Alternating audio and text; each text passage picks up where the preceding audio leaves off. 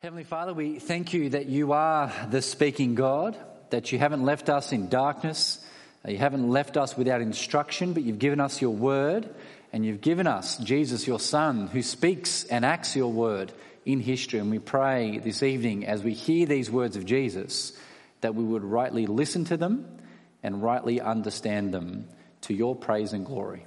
This we ask in Jesus' name. Amen. Well, tonight we come to the end of this section of Matthew's Gospel that we've been looking at.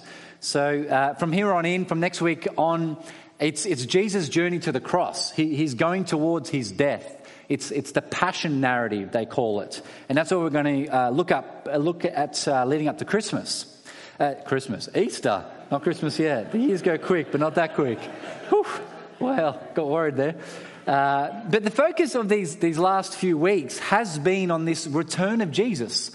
It's been the question the disciples asked back in chapter 24. They said to Jesus, what is the sign of your coming? And what is the end of the age? And over the last few weeks, what we've been looking at is Jesus' answer to their question. And most of his answer has so far had to do with how the followers of Jesus are to conduct themselves as they wait for Jesus to come back. And so over and over again, we've been told, if you've been here the last few weeks, be ready. He's coming. Be ready for that day. Be alert, because you don't know when Jesus is coming back. Could be now or now. Could be in a week, could be in a month, could be in 1,000 years' time. So be faithful as you wait. That's been the message so far. Make sure you're found living for Jesus when he returns. Make sure you're found doing your job if you're a follower of Jesus when he returns.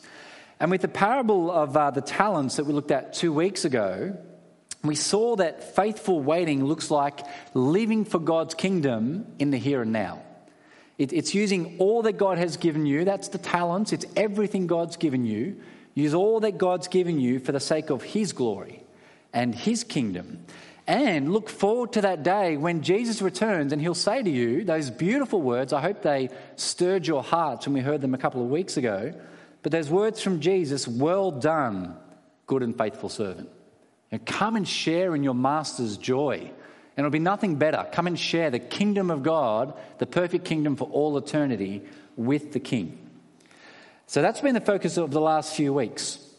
And with this passage today, with the sheep and the goat, the focus, it's still on Jesus' return, but this time it's not so much about how the follower of Jesus should conduct themselves while they wait for Jesus to come back. It's more to do about what will happen on the day when he does.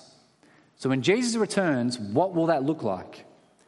And what Jesus is teaching here is that on that day, there will be this great separation. There will be this great division, one from another. And what will separate one from another will have nothing to do with your race, nothing to do with your gender, nothing to do with your good deeds, nothing to do with your wealth. It won't matter if you're rich or poor, male, female, French, I'm half French, Aussie, doesn't matter. All the things our world might divide and separate over, none of that will matter.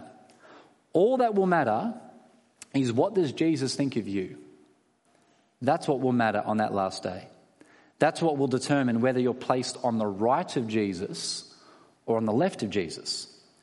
And so up front, we're dealing with big things this evening, cosmic things, eternal things.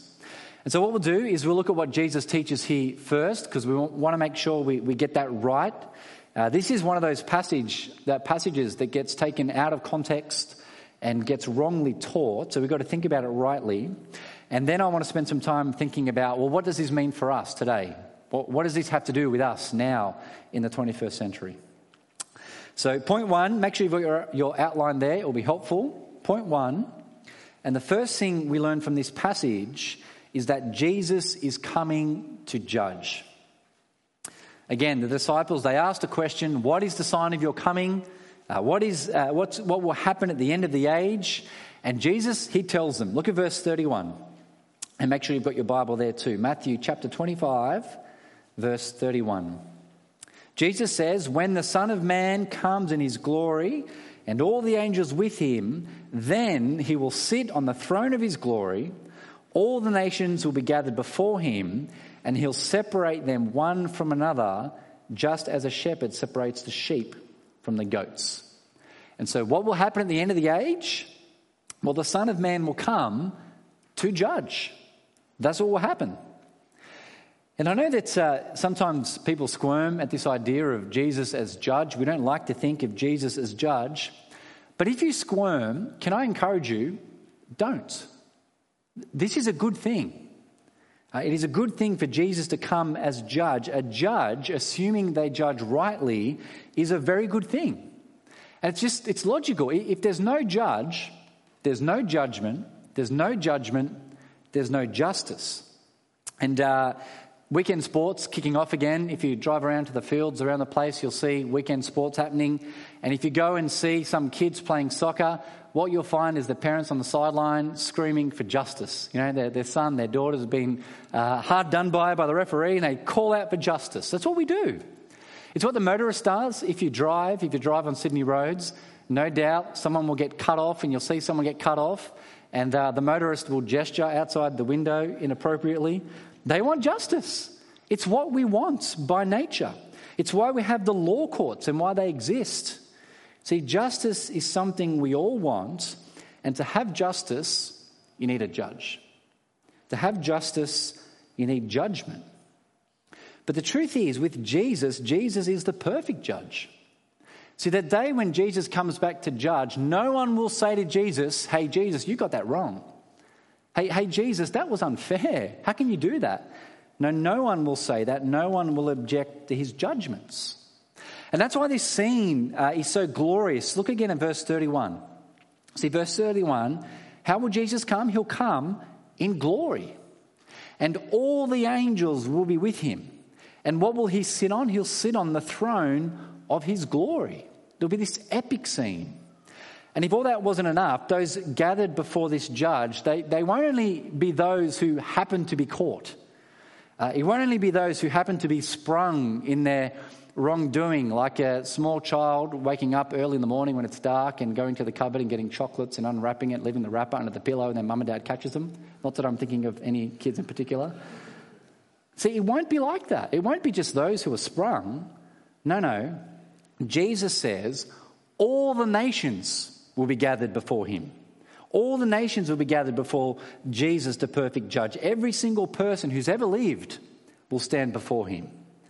And that's why this is perfect. That's why this is glorious judgment, because no one will get away with an injustice. All things, all people will give account once and for all. And as you try to imagine this scene, it's almost impossible to imagine in our minds. I think of those 1990s movies. There was a time where like all these old medieval war scene movies were all the rage. I don't know if you've seen Braveheart before, but if you've seen movies like Braveheart, there's like the armies that just spread across the hillside and as far as the eye can see. I was trying to picture what this scene would look like with all the nations gathered around Jesus as I was kind of staring outside my window at home in my office. And our house is kind of up on a hill, so you can see over the houses behind us. And just imagine a sea of people. As far as I could see, I can see kind of Botany Bay. I've got water views, but really far from the water. I can see Botany Bay from my office window. Just thinking, there'd be people spread all around. That's what this day will look like. Every single person gathered before Jesus. Currently, 100 billion people who've ever lived gathered before Jesus. See, this is an epic scene. And that is what will happen at the end of this age. The perfect judge will come in perfect judgment to bring perfect justice once and for all. That's the first thing we learn from this passage. But look at what will happen as Jesus comes to judge. We're up to point 2 now. He will separate one from another. Look again from verse 32. Verse 32. So all the nations will be gathered before him, and he, Jesus, will separate them one from another, just as a shepherd separates the sheep from the goats. And he'll put the sheep on his right and the goats on the left. And bad luck if you like goats more than sheep. You don't want to be a goat on this day, in this scenario. But it's a simple point, right? When Jesus returns there will be this great separation, one from another. And again, it doesn't matter if you're a Jew or Gentile, male or female, king or slave, whatever people divide over today, it doesn't matter. Labor or liberal, rich or poor, east or west. If you live on the glorious south side of Carlton or the inferior north side of Carlton, see, none of that will matter, not a jot. See, all that will matter on that day is whether or not you're on the right or on the left. And which side you are on will matter massively. Please hear this from Jesus. Look at what he says in verse 34. Verse 34. Then the king will say to those on his right, "Come, you who are blessed by my Father, inherit the kingdom prepared for you from the foundation of the world." But look at what Jesus says to those on the left, verse 41. Verse 41, then he will also say to those on the left, "Depart from me, you who are cursed, into the eternal fire prepared for the devil and his angels." You see, it really is a no-brainer. When Jesus comes on that day in glory to judge, you want to be on the right. When that separation happens, you do not want to be one of the goats. You don't want to be on the left. It reminds me of those school days, when the teacher during, the sporting class would separate the class into two teams. And it's like the teachers never knew who were the good sports people and who were the horrible ones. So there'd always be one team that had all the good guys and girls in it, and the other team that had the rubbish people, if I can put it like that. I'm sure they were good at other stuff. They weren't good at sports. And when it came for the teacher to call your name, you were like, "Please don't put me on the rubbish team." No one wants to be a loser. No one wants to be on the losing team. But this is the kingdom of God. See, know the stakes of what Jesus is saying here. He's saying if you're on the right, inherit the kingdom. If you're on the left, that's the place of hell. That's the place of the devil that we're talking about. And both are eternal.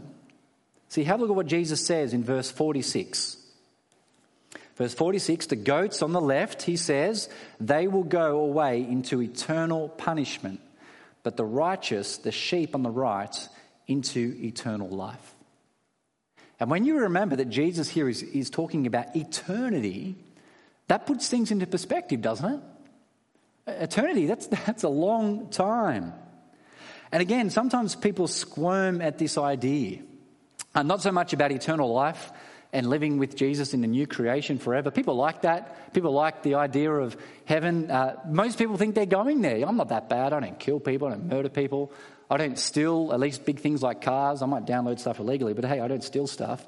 See, people like the eternal life bit, the eternal new creation, but people do not like the idea of eternal hell. Sadly, many Christians can't handle that idea. And so some ignore it or some deny it. But Jesus here, he's straight speaking to us. You can't sugarcoat what he's saying. Jesus is saying hell is real and hell is eternal. We can't just ignore this. And Jesus is straight speaking, not because he's mean, not because he's merciless, not because he's unloving, but actually he wants people to clearly hear the warning. And we've seen this in Matthew's gospel, if you remember. Matthew chapter 18, what did Jesus say? He said, cut out sin from your life, because you're better off to cut out that sin rather than enter into eternal fire. And it's what John the Baptist said right at the beginning of Matthew's gospel. He says it all the way back in chapter 3 when he speaks about what the Messiah will be and what he'll do. And it's very similar to what Jesus teaches here. But John the Baptist said this, it's up on the screen. He said, Matthew chapter 3, he said about Jesus, his winnowing shovel is in his hand and he will clear his threshing floor and gather his wheat into the barn, but the chaff he will burn up with fire that never goes out. And again, we struggle with this image, this idea of God's eternal punishment. But can I push us just to think about this a little bit? And can I give us a human, earthly example to help us imagine this a little bit? You see, think of some young man committing some white-collar crime. So a young man basically cheating millions of dollars out of innocent people for the sake of his own gain. And, this young guy, he's enjoying life. He's got millions. He's making a mozza. He's enjoying his life. He trips to Tahiti when he feels like it. A big house, nice cars. There he is enjoying these gifts of the ignorance of the damage he's causing to others as he rips people off for his own joy. But one day, he gets caught. And at the young age of 30, he stands before the judge. And the verdict's given. The verdict is announced. Guilty. It's black and white. You're guilty for what you've done. And then the judge, he gives a sentence. Because of what you've done, life. Life in prison. And all the good times he's enjoyed in ignorance at the expense of others has now caught up with him. And we would say, his life's now over. His life is one in prison. He would say, my life's over. The judge would say, lifetime of punishment. And now that's a horrible picture, but we can imagine that scenario. We know that happens. And we can see the justice in that sort of scenario. And yet then, how much more the crimes committed against God? See, how much more when God gives us life and breath and everything else, all that we have is a gift of God. Nothing is outside the provision of God. No one can stand before God and say, hey, God, I did it without you. No, we didn't. Did you choose where you were born? Did you choose what country you're born into? Did you choose what decade you were born in? Did you choose how to make your own body? Did you choose the abilities that you would have and the natural gifts that you would have? Did you choose how to make your own lungs so that you can breathe? Did you choose how to make the anatomy of our bodies work? None of us did. God did. God made us. And yet what do people do? They live in ignorance of God. They live in rebellion before God. They enjoy all the gifts that God gives, life, breath, everything else, and yet rage against him all the while. And when Jesus comes back, he will say, no more. He will say to those people, depart from me, you who are cursed, into the eternal fire. And of course, that image of eternal fire is far worse than life in prison in this age, but it's a picture. And the point is, which side you are on that day when Jesus returns matters massively, because there will be this great separation. And your eternal life will either be inherit the kingdom, or eternal life will be ruin, eternal punishment. But having said all that, what actually is the basis of this judgment? If Jesus is going to separate one from another, what is the basis of Jesus judging? And in this passage, Jesus doesn't say everything about judgment. He doesn't say everything there is to say about being saved. But the point he does make is very important, and I think quite surprising. So we're up to point 3 now. But like I said at the beginning, this is one of those passages that gets wrongly taught. And so we need to make sure we listen carefully to what Jesus is saying. So I'm going to make you do some work. So please make sure you've got your Bible there. Please make sure you tune your minds on. So you have a look at what Jesus says from verse 34. Again, from verse 34. What does he say? Jesus says to those on his right, he says, you come, you who are blessed by my Father, inherit the kingdom. Why? Well, verse 35, Jesus says, because I was hungry and you gave me something to eat. I was thirsty and you gave me something to drink. I was a stranger, you took me in. I was naked and you clothed me. I was sick and you took care of me. I was in prison and you visited me. And when you first read that, it's a bit strange, right? What does Jesus mean? When was Jesus sick? When was he in prison? And that's exactly how the people in this illustration Jesus gives respond. They say, verse 37. So look at verse 37. And the righteous, those on the right, they'll answer Jesus and say, Lord, when did we see you hungry and feed you? And verse 38, they'll say, when did we see you a stranger and take you in, or without clothes and clothe you? They're just as confused as we are when we read this passage. But it's the answer that Jesus gives next, which is the key. And this is what we must hear clearly. Look at verse 40. Verse 40.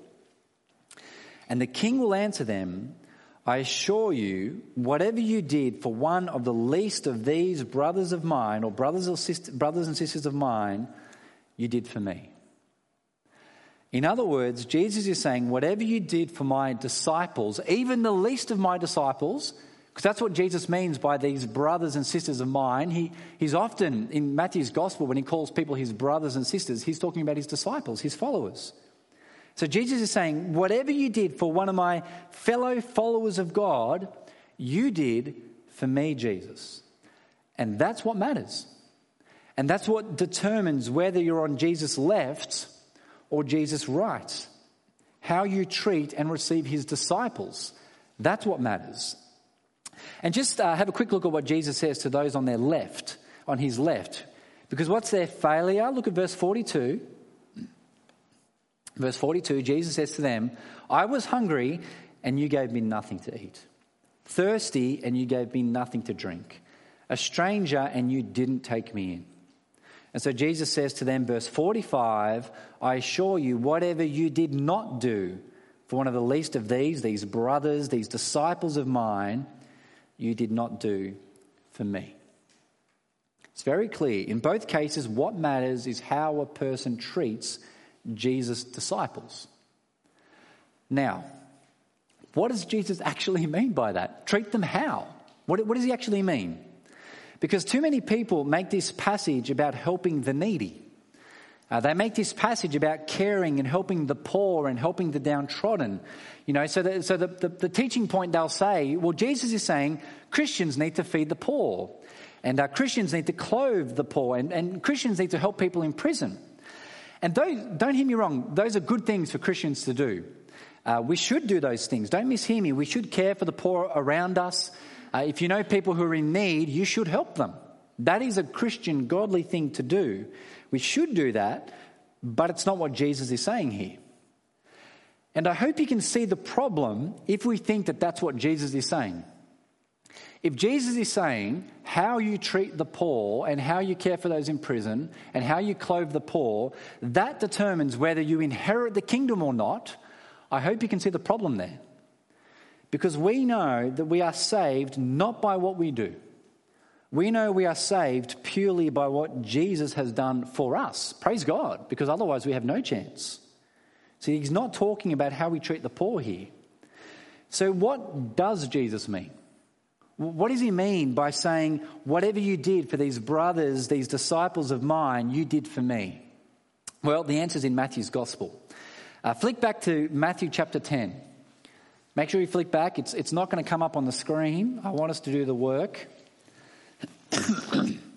Flick back to Matthew chapter 10 and look from verse 10, because I want to remind you of what Jesus said when he first sent out his disciples. And remember, all that I'm about to say now is about what Jesus says to his disciples as he sends them out with the message of the kingdom. Because what does Jesus say to them? Verse 10, Jesus says, don't take a traveling bag for the road, or an extra shirt, or sandals, or a walking stick, for the worker is worthy of his food. And when you enter any town or village, find out who is worthy and stay there until you leave. Greet a household when you enter it, and if the household is worthy, let your peace be on it, but if it's unworthy, let your peace return to you. If anyone will not welcome you, you disciples, or listen to your words, shake the dust off your feet when you leave that house or that town. And then go down to verse 17. We can't read all of chapter 10. Go down to verse 17. What else does he say to his disciples? Jesus says, people will hand you, disciples, over to the Sanhedrin, that's a court, and flog you in their synagogues. Beware of them. And you'll even be brought before governors and kings, again, the courts, because of me, Jesus, to bear witness to them and to the nations. And finally, look from verse 40. Go down to verse 40. Verse 40, Jesus says again to his disciples, verse 40, the one who welcomes you, disciples, welcomes me. And the one who welcomes me welcomes him, God the Father, who sent me. In verse 42, and whoever gives just a cup of cold water to one of these, the same words there as Matthew 25, to one of these little ones, because he's a disciple, I assure you, he will never lose his reward. And so hopefully you see, how did Jesus' disciples go out with a message of the kingdom in Matthew chapter 10?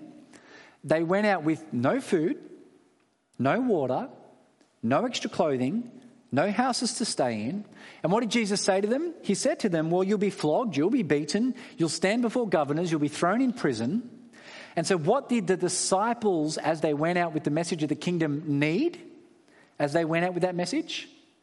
They needed people to receive them. They needed people to feed them. They needed people to clothe them. As strangers, they needed people to welcome them. All the things that Jesus says in Matthew chapter 25. And in both Matthew chapter 10 and chapter 25, Jesus says, whoever welcomes these disciples of mine, they're actually welcoming me. And whatever a person does for these disciples, these brothers of mine, they're actually doing it for me. Why? Because to receive the messenger, the disciple of Jesus, who has the message of the kingdom and of the gospel, is to receive Jesus. You see, some people think chapter 25 is about the need for Christians to care for the world, but actually it's the opposite that Jesus is teaching. Remember, who's before Jesus in Matthew 25? It's all the nations that stand before him. They're all gathered before Jesus. It's the whole world that stands before Jesus. And Jesus says to them, to the world, and he'll say this to us on that last day, Jesus says to every single person who ever lived, what matters is how you treated my disciples. Did you receive my messenger? Did you receive their message about the kingdom? And therefore, did you receive me, Jesus? Really, what Jesus is teaching is quite simple. It's where we'll get to when we get to the end of Matthew's gospel. Jesus will send out in Matthew 28 the disciples into all the nations to do what? To be received with their message, to make disciples of all nations. And what those people do with the disciples and their message determines really what they do with Jesus, accepting him or rejecting him. Either they'll accept and Jesus will say to them, come, you who are blessed by my Father, inherit the kingdom. Or they reject the message about Jesus and Jesus will say, depart from me, you who are cursed, into the eternal fire prepared for the devil and his angels. See, that's what Jesus is teaching us here. And so let me finish with three simple and quick points as we finish up. What does this mean for us today? Well, firstly, I hope you see you want to be on the right. You want to be on the right of Jesus. You don't want to be the goat. And the vast majority of us, we will find ourselves on the right on that last day before Jesus because we've received the message. We've accepted Jesus and the message about him. And praise God if that is you. Please don't be complacent about Jesus' words here when he says, inherit the kingdom. Whatever you get excited about in this life, inherit the kingdom. That will be the best thing ever. Jesus is saying at that point, inherit all that's good. Inherit perfect relationship with your brothers and sisters in Christ forever. Inherit living with God and actually seeing Jesus face to face for all eternity. He's saying inherit that place where there will be no more sickness. I had COVID 3 weeks ago. It sucked. I want no more sickness. Where Jesus will say there'll be no more floods, no more war. I hope you've been praying for Ukraine as you read about the things that are happening there and hear testimonies, even from Christians and what it's like to be in Ukraine at the moment. I hope you're praying. It makes us cry, come Lord Jesus, come. And Jesus says on that day, on the right, the people on his right inherit the kingdom. No more of that. You want to be on the right. Which leads to my second point. You do not want to be on Jesus' left. See, when Jesus returns, and be assured he will, the New Testament says about 300 times it talks about Jesus' return. If you read your Bible this week and it's New Testament, you'll probably hear about Jesus' return. He's coming back. Be assured. And when he does, it'll be oh so glorious for us on the right and oh so horrible for those on his left. And it really is the epitome of foolishness to go on rejecting Jesus. I don't know if you come across people like this, people who, they just laugh about God. They just think it's stupid. They think, you follow Jesus, you're gullible. You're a moron for believing that. People joke about hell. Yeah, my friends will be in hell, it'll be great. All the bad things I like doing, they'll be in hell, it'll be great. No, it won't. There's nothing good in hell. There's no friendship in hell. See, that day when Jesus gathers all the nations before him and separates one from another, on that day when that happens, there won't be any sarcasm. There won't be anyone joking. There won't be anyone ridiculing anymore. People won't laugh at the idea of hell and eternal fire and punishment with the devil and his angels. You see how horrible it will be for those on the left when Jesus, who came to save them, then returns as the judge to condemn them. That will be horrible. If you've not received Jesus as your Lord and Saviour, please hear Jesus' words here. Please hear his warning, because he loves you. Receive the message. Receive Jesus. Don't be found on his left on that day. But finally, point 3, be willing to be received. Now, what do I mean by that? I mean, be willing to act like a disciple and take the message of Jesus to people. Because what Jesus teaches here, he assumes that what the disciples of Jesus do is put themselves in a position to be received. Put themselves amongst the nations, well, like Peter and Terry Blaus have done in Argentina. Put themselves, and all the nations is all the earth, put themselves amongst others with the message of the gospel. And that's the way God has ordered things to work. God uses us, his people, to grow his kingdom, to make more disciples. That's the normal, everyday, extraordinary way that God has ordered things. And just to get you to see this, use yourself as an example. You see, and answer this question in your mind. It's not a rhetorical question, but it's not an out loud question. Answer in your mind. How did you hear about Jesus? Maybe somebody here had a vision. Maybe somebody here had a miraculous word. If you did, tell me. God can work in those ways, but ordinarily he doesn't. See, I suspect for you, you heard about Jesus maybe from your parents. Or maybe it was from a family member. Or maybe it was from a work colleague or someone at uni. For me, it was a friend, someone in high school who said, hey, come to youth, and he told me about Jesus. For my wife, Emily, exactly the same. A friend of hers said, hey, come to youth, and told her about Jesus. See, how did you hear about Jesus? Somebody told you. And so an implication of what Jesus says here is that we as disciples of Jesus should be in the business of making disciples of Jesus, of being that parent who takes the time to teach their kids about Jesus, of being that friend who God uses to convert someone's heart, of being that work colleague who, even though it's politically incorrect to talk about Jesus in a workplace, gets their boldness up because of their love for Jesus and love for others and talks about Jesus. See, part of what we learn here is that we need to be willing to be received as disciples of Jesus with the message about Jesus. And if you get rejected, don't be surprised. Jesus says here, some will reject his disciples.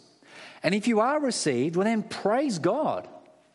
Again, I don't know what kind of excites you in your life and what, brings you joy, but there is nothing better than God using you to share the message of the gospel with someone, and then that person becomes a Christian. Because that person for all eternity is no longer on the left. They will here inherit the kingdom. They will be with you for all eternity praising Jesus. There is nothing better. And so what is the sign of Jesus coming in the end of the age? Well, Jesus says, I will come in all glory to judge, and I'll separate one from the other. And on that day, you want to be on the right. And you want to hear Jesus say to you, come, you who are blessed by my Father, inherit the kingdom. And I pray that we will all hear those words of Jesus spoken on that last day to us. Amen.